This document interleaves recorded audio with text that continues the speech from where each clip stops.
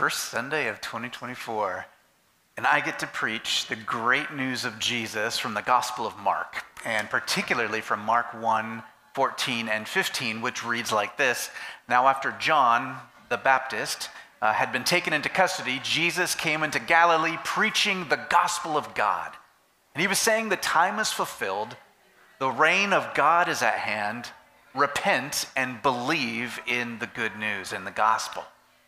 Now, back in the fall of 2008, when our small group of people were praying about planting a church in response to God's call to plant a church, Mark 1, 14 and 15 emerged as our Zera verse, which that word Zera is a Hebrew word that means seed or, kind of core. It's became the core of our identity as Leonard Street's Covenant Church.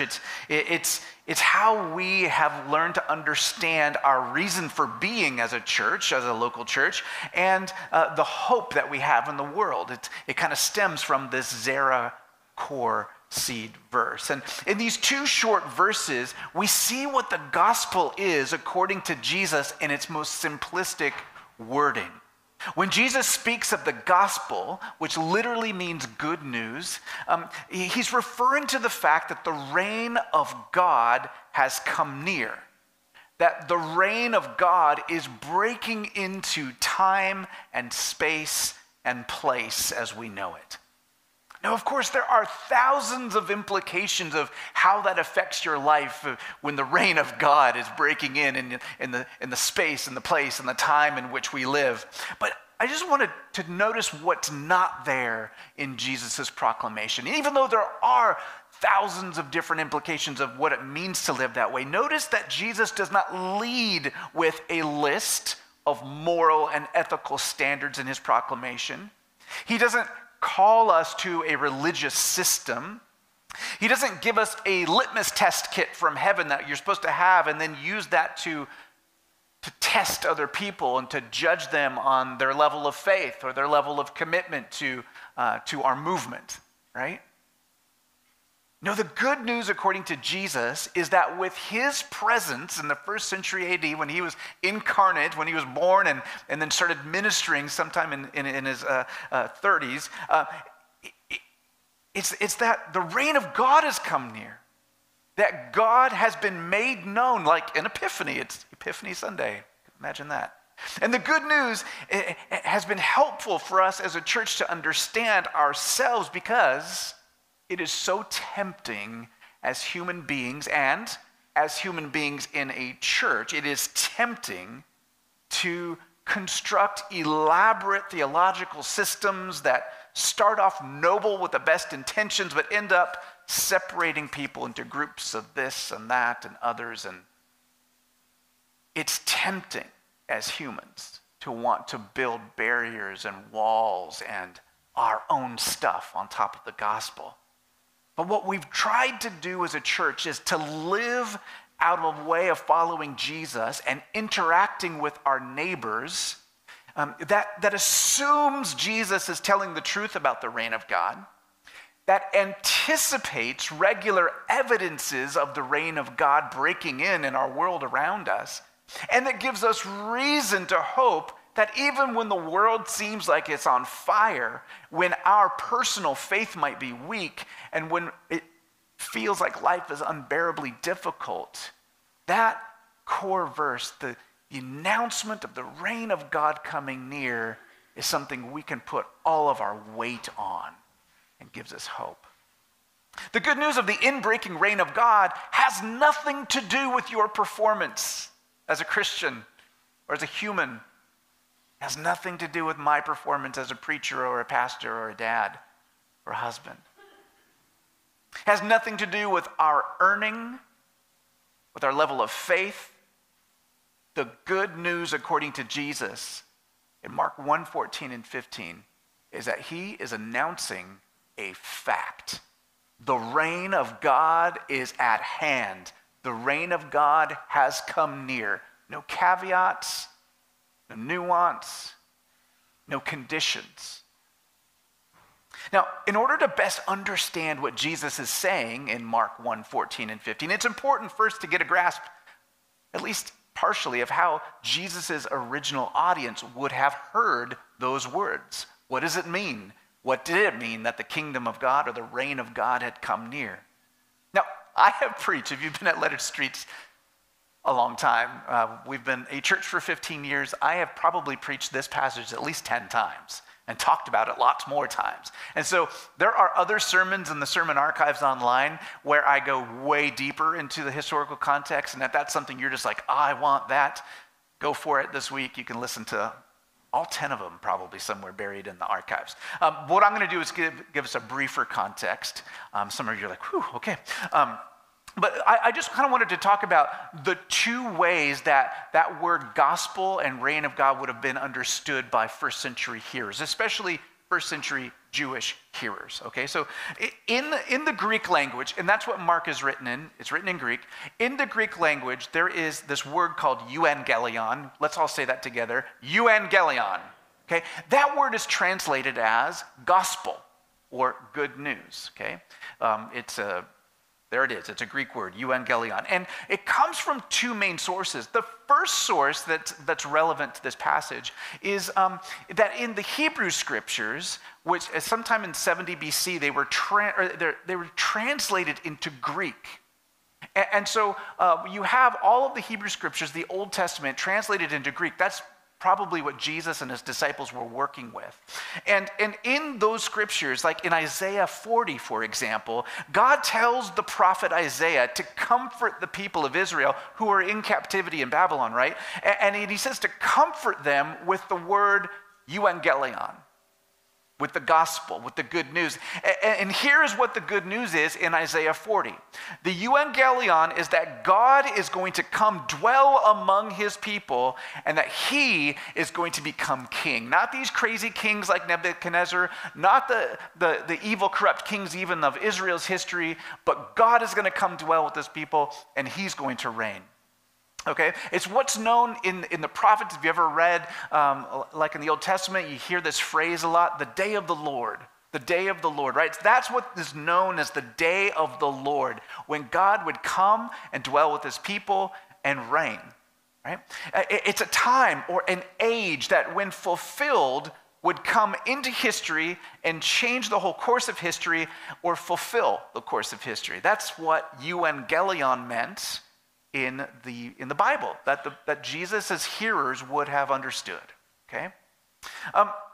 So in this case, the good news is fulfillment of this story that the people were living in, reading in their own worship gatherings, and hoping for. And Jesus, what he is saying then, if you're a first century Jewish person who knows Isaiah 40, and you do, and Jesus says, hey, the time is fulfilled. The reign of God has come near. Repent and believe in this euangelion.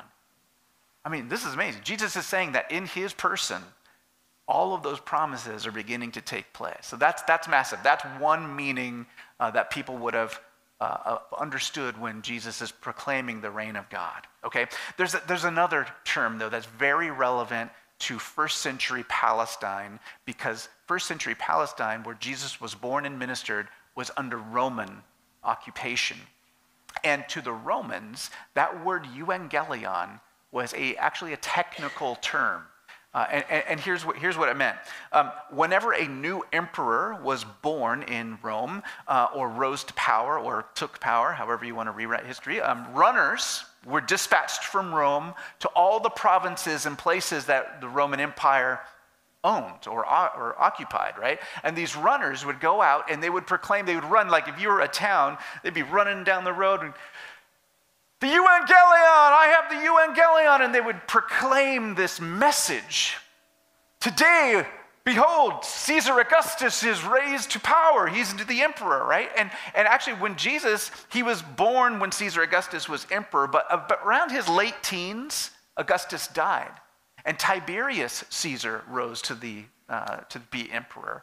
And it's very conceivable that Jesus, as a young teen in Nazareth, would have witnessed a runner come to his town and say, I've got good news. I've got the euangelion. Tiberius Caesar is now emperor of Rome. So when Jesus comes of age, and begins his public ministry, it's no accident that he uses the word euangelion or gospel to describe this new reality. Can you see the powerful double meaning there of him grabbing on this word that meant so much to the Israelites, meaning when God would come and dwell among them and reign, and sort of sticking it to Caesar. What does it mean if Jesus is saying that he's king? It's meaning that Tiberius isn't over him. That's an amazing, he did die on a Roman cross. They did not like his messages, right? That stuff that will get you killed.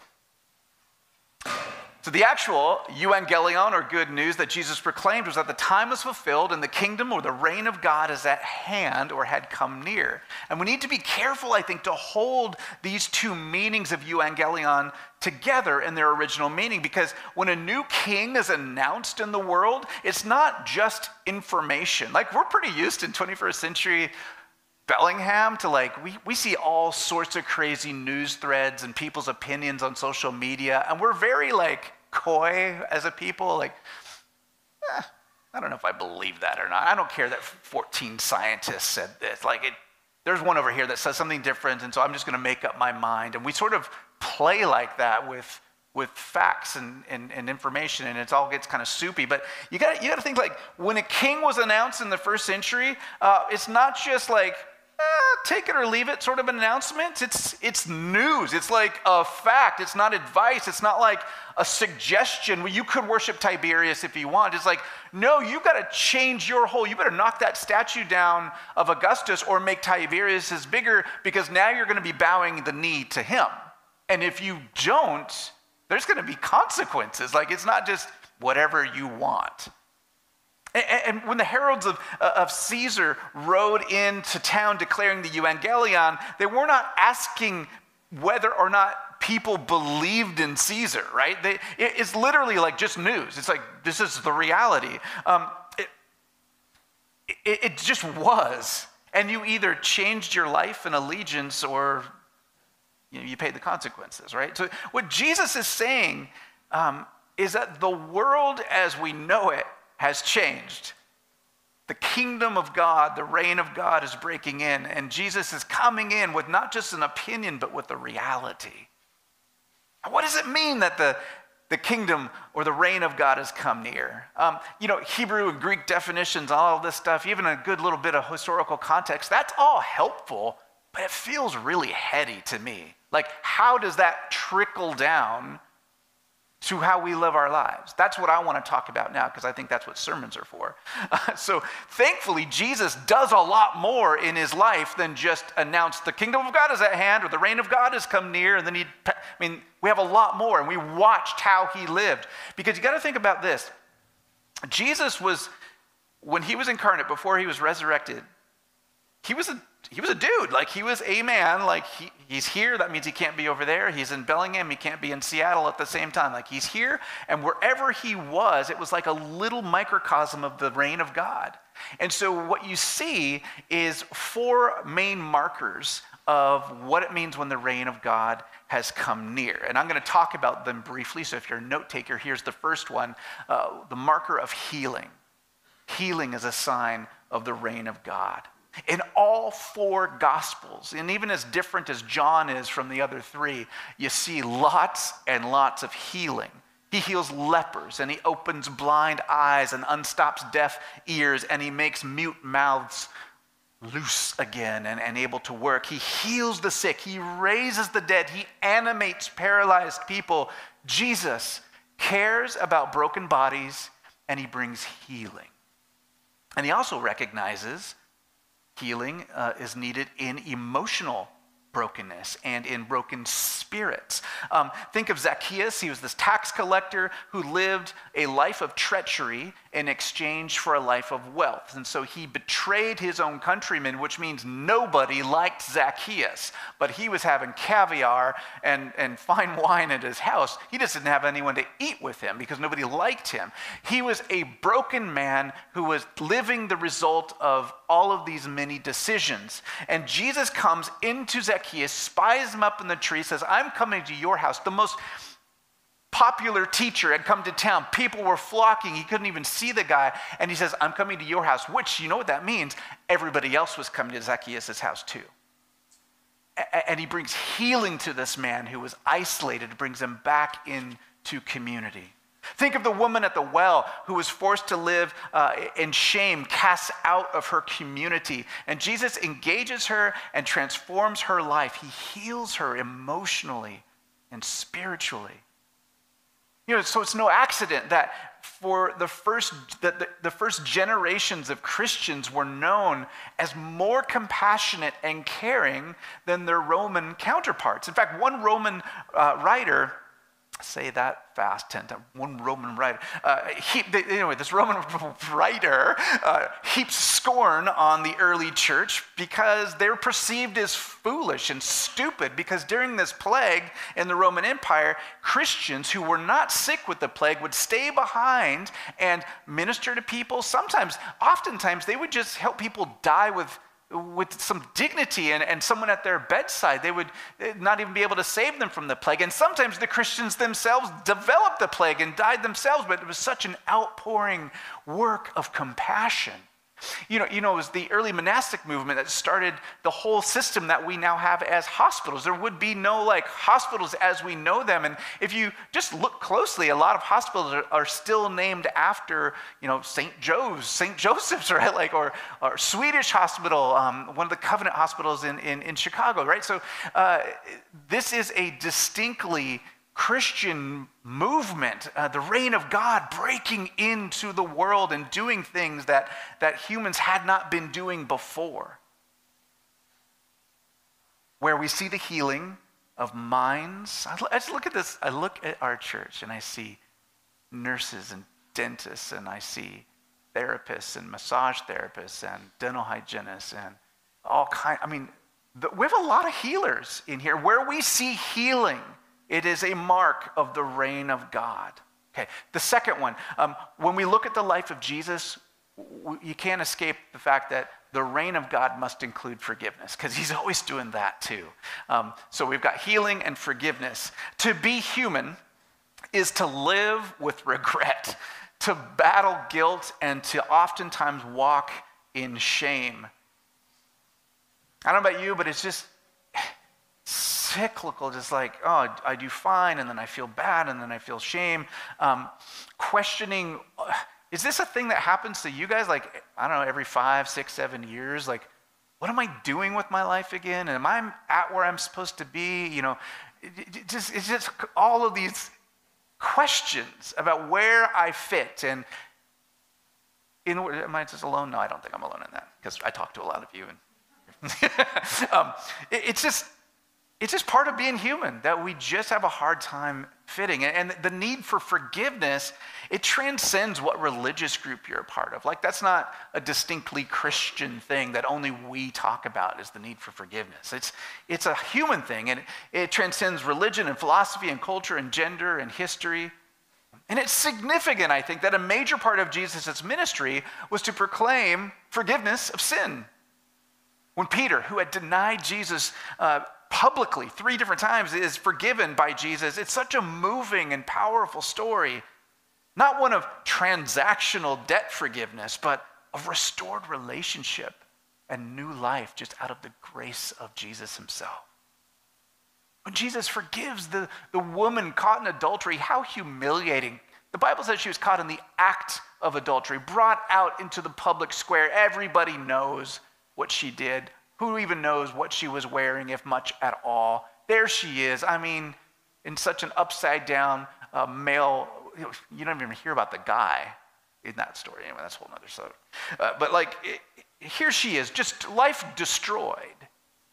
And Jesus forgives her, sends her. A whole new lease on life, a whole new beginning. Forgiveness is powerful.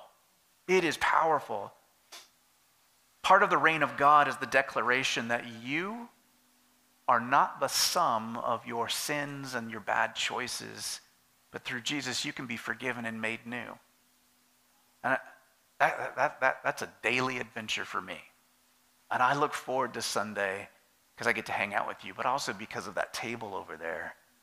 and participating in that sacrament, just reminding me of that good news of ingesting the life of Christ. I need that on a regular basis. That's why we gather and do this. So, and it gets even better, the forgiveness piece. I mean, Jesus, there's a lot of stories of him forgiving individuals, but he doesn't only talk about forgiveness of individuals, right? Remember, he tells us to turn the other cheek and to take the log out of our own eye before we start judging somebody else, right? Taking the speck out of our brother or sister's eye, right? And Jesus was consistent in warning us that meeting violence with violence, like those who live by the sword die by the sword. So this is a societal type of forgiveness he's talking about. It's not just my own personal forgiveness, but I'm called to also extend forgiveness and grace to other people. When we experience forgiveness and extend forgiveness, we are seeing the reign of God breaking into our time and space. Because that is not a natural human impulse, I think. If you are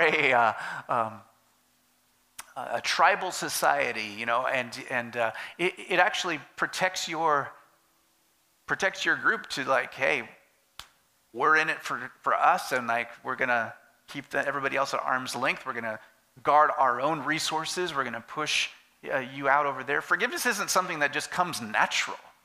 This is a sign of the inbreaking reign of God. Covenant minister Andy Larson has spent much of his adult life working for peace and reconciliation between Christians and Jews and Muslims. He does that work stateside, but also he spends significant time in Palestine, in Israel, and in those areas. And while we see the anti-reign of God in the bloody violence between Israel and Hamas, now up, I think the body count's over 20,000 people, largely civilians, and 9,000, I believe, are children. It's horrifying. I mean, you can see that's the anti-reign of God going on, just this horrible destruction. But then we can also see people like Andy who are working with people to extend forgiveness and reconciliation taking place not just between individuals, but groups of people. Palestinian Christians who have been there for 500 years, and Muslim neighbors and Jewish neighbors coming together and doing what seems impossible. And there's communities of this happening. This is signs of the reign of God breaking in. The third aspect of the reign of God breaking in Jesus' ministry, so we've got healing and forgiveness. The third one is celebration, or to put it more colloquially, parties. The reign of God involves parties. Jesus was frequently at dinner parties where he would feast and drink with people. It's at parties where relationships are built and maintained in a way that they simply can't at work or in a crisis or in the mundaneness of everyday life. The reign of God includes parties because life is worth celebrating. And so often we've turned life into something to just get through, or to punch the clock so many times so that we can save enough to do what we really want to do, right? But life is worth celebrating. Those threshold moments of birthdays and anniversaries and special events, harvest and planting, and it's so amazing, right? Some celebrations are cultural, and so each culture has their own list of celebrations, and some are religious, right? So I love this season because I've got 3 kids at home, at least for the rest of this year. I love this season and the age and the life of our family where we host our extended family for Christmas dinner. We host for Easter brunch. I love the extravagance of the food and the wine that we choose. I love that the kids get to choose their own sweet thing that they like to eat, or the various, you know how many flavors they have of sparkling cider these days? Anyway, they want to try them all. So fine, it's Christmas. That's what it's for. Let's do it. It's Easter. Let's celebrate. Why? Because Christ has been born. Why? Because Christ is risen. And as an Enneagram 1, I do not celebrate well. So it is a significant thing for me that in Richard Foster's book, Celebration of Discipline, that celebration is a discipline. I'm learning to lean into that, to see parties and celebration as something holy and good. You know, those are religious examples, but also just things like hosting the 4th of July block party, or a chili cook-off, or any of the number of things that you guys host sometimes, like game nights and things like that. It's just, These are worth celebrating. They mix people, they build relationships, and extend hospitality to the community. So in the Gospels, we see Jesus embodying the reign of God through healing and forgiving and partying. And fourth, we see the reign of God in the life of Jesus through the creation of new family. Human survival, like for most of human history, has played out in tribalism and factions. We see it today in our political parties, national boundaries, ethnic and cultural silos where we're more comfortable with our own type of people, less comfortable with others. But the family of God, in the family of God, we're invited into a new way of relating to each other. It's no surprise that 90% of the agencies approved by the US government to work with resettlement work of refugees are Christian or Jewish. Two groups whose faith are fundamentally rooted in a God who takes a people without a place to belong, people in bondage, and provides an exodus not only to a new place, but as part of a new community. The reign of God melts divisions set up by human institutions and brings diverse groups of people together around Jesus. He's the common denominator. In the Gospels, Jesus brings people together who would have no chance of forming a community without him. Even in his own group of 12 disciples, he's gathered together a tax collector, basically a traitor, and a zealot, who is basically a radical revolutionary who outside of Jesus would have liked to kill the tax collector. You've also got this guy, Philip, who has a Greek name, so he's from a different community altogether, and this is just 3 examples of that community coming under Jesus, building a new family. He's got blue-collar fishermen from Galilee, and of course, Philip with the Greek name coming together, those oil and water, mixing with Jesus. And so whenever we see the family of God at its best, breaking down ethnic and political and national division under the name of Jesus, wherever we see that happening, it's like through the rite of baptism and around a common table, there's a piece of the reign of God, evidence of the reign of God breaking in. And we just thanked our hospitality ministry team too. That's helps make space for the family to gather. So we've got healing and forgiveness, celebrations and new family. These are the markers of the reign of God.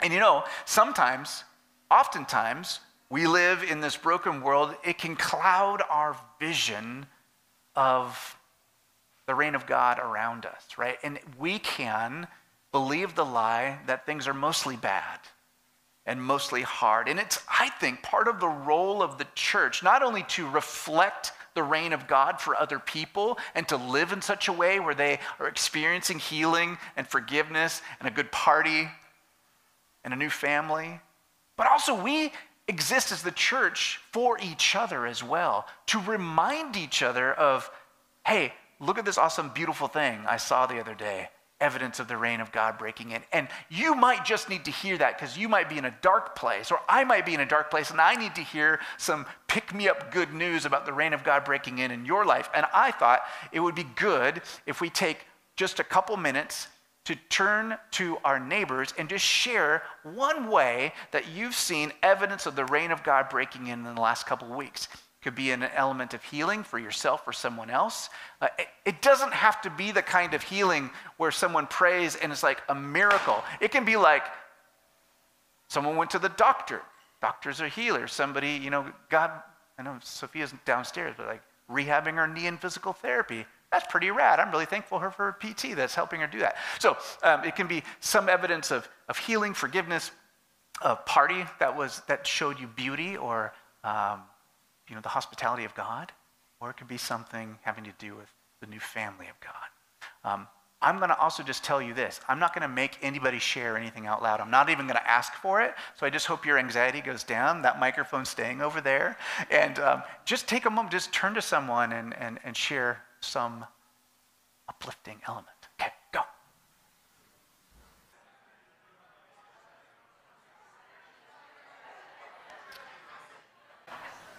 good to hear so much discussion. It means I hope it means that we're talking about the reign of God. I was just encouraged talking to John and Lois and hearing how God is doing some things in their life, and I got to share some things in mine. So I know that this happens. You do this sometimes if you're in a small group or you hang around each other, but what did that take? 3-4 minutes, and it's so encouraging when we do it with intentionality. And it's just one of the joys of being part of a community that follows Jesus. So thank you for taking the time to share with each other. It's such a healthy thing to recognize the reign of God and to name for each other the places where we experience God breaking in, because it's easy to lose sight of it, especially if things are not going well for you in a season. Jesus declared that the reign of God had come near, that the time was fulfilled, but the reign of God wasn't fully realized yet. It's kind of like when in February is going to come around and you're going to start to see cherry blossoms, right? Or in early March, the daffodils start to pop up, right? And it's signs of spring. And it's a certainty, well, barring some kind of crazy thing, but it's certainty that spring is coming. The signs of spring are there. It's on its way. You know that in a few months, spring will be here. The time is fulfilled. It's coming. But it's not fully realized yet for several weeks since we see the blossoms and the daffodils, right? Is there still chance of another good snow? I remember an occasional snow in early April around here. Winter still got its claws in the transition from winter to spring. And that's commonly what's known in church circles as the now and not yet nature of God's reign or God's kingdom. Where we see the good work of reconciliation among people, we're witnessing the now of God's reign. But wars remind us that God's reign is not fully realized yet. It's not fully present yet, right? So life is full of those tensions. We can experience such incredible beauty and joy and intimacy and love, all reign of God attributes, but at the same time, our relationships can break our hearts. Illnesses, sudden death shatter us. Injustice that we endure or witness other people enduring is so discouraging. And they're bleak reminders that God's kingdom is not yet fully consummated, right? It's now and it's not yet at the same time. And there's a transitory nature to human life. And yet, the good news of the inbreaking kingdom means that life is a worthy investment. It's a worthy investment. The reign of God is breaking in now through healing and forgiveness and celebration and new family. But it's also something we long for. And we see the future reign of God embodied in Jesus as well. So just like in Jesus' life, we saw the healing and forgiveness and parties and new family, so we also see these three things. These will be my last three, so the note takers, here we go. Resurrection, new creation, and reconciliation. Resurrection, new creation, and reconciliation. Jesus came announcing God's reign, and they killed him for it. But then something happened that the people didn't expect. Jesus rose from the dead, not merely as he was before, but in a glorified body. Jesus' resurrected body is physical, but it can also phase in and out of space. One story, his resurrected self passes through a locked door. One time he was walking with the dudes from the road to Emmaus. I think it was a man and a woman, actually, if that's my theory. Anyway, and then he disappears and teleports and is in another part of Palestine. And so this resurrected body is different from yours and mine. And it's a forecast, it's a prototype of what is promised to us who place our faith in him, that one day we will receive resurrected bodies. And you know what that means? If you have a resurrected body, you need a place to dwell. Like, you need a place to live. And that's why the scriptures speak of a new creation. Not us being disembodied like a ghost going somewhere to heaven or something, but God's kingdom coming to earth. That's the message. And this new creation, in this new creation that's described in like the end of the prophet Isaiah, in chapters in the 60s there in Isaiah, or in Revelation, or in other gospel texts of Jesus, what's described there is not just a new creation with new bodies. Because you know what? I think it's kind of a grace. Hear me out. I think it's kind of a grace that we have finite lives. Because if I'm a screwed up person. It would be sort of a living hell for me to live forever. And our world, it's not, I don't really believe it's getting better and better. I'm not one of those people that's it's getting worse and worse. It's just you read history, it's bad, and then it's different bad, and then it's different bad. It's I'm not so sure I want to live forever in the way that the world is right now, right? So new creation means resurrected bodies that don't get sick, or hearts that work correctly, and minds that work correctly, and willpower that works correctly. Ooh, I like that idea. And then a new creation where it's not so different from what it is now, but there's no corruption, there's no death, and ooh, that sounds good. But it's missing something. And what is missing is reconciliation. And what I mean by that, that's different from forgiveness. What I mean by that is the promise of Jesus taking all of our broken storylines and mistakes that we've made in the past and all of those deep regrets, because if you're going to live forever, you're going to remember those things. And the promise of reconciliation in the new creation is that somehow, in his infinite wisdom, Jesus takes those things and makes something more beautiful out of them.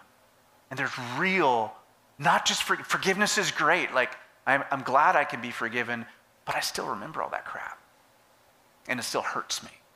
And so someday that promise of seeing even those dark things being woven into something more beautiful, that is a vision I can get behind. That's what the promise is. Whew, that's good news.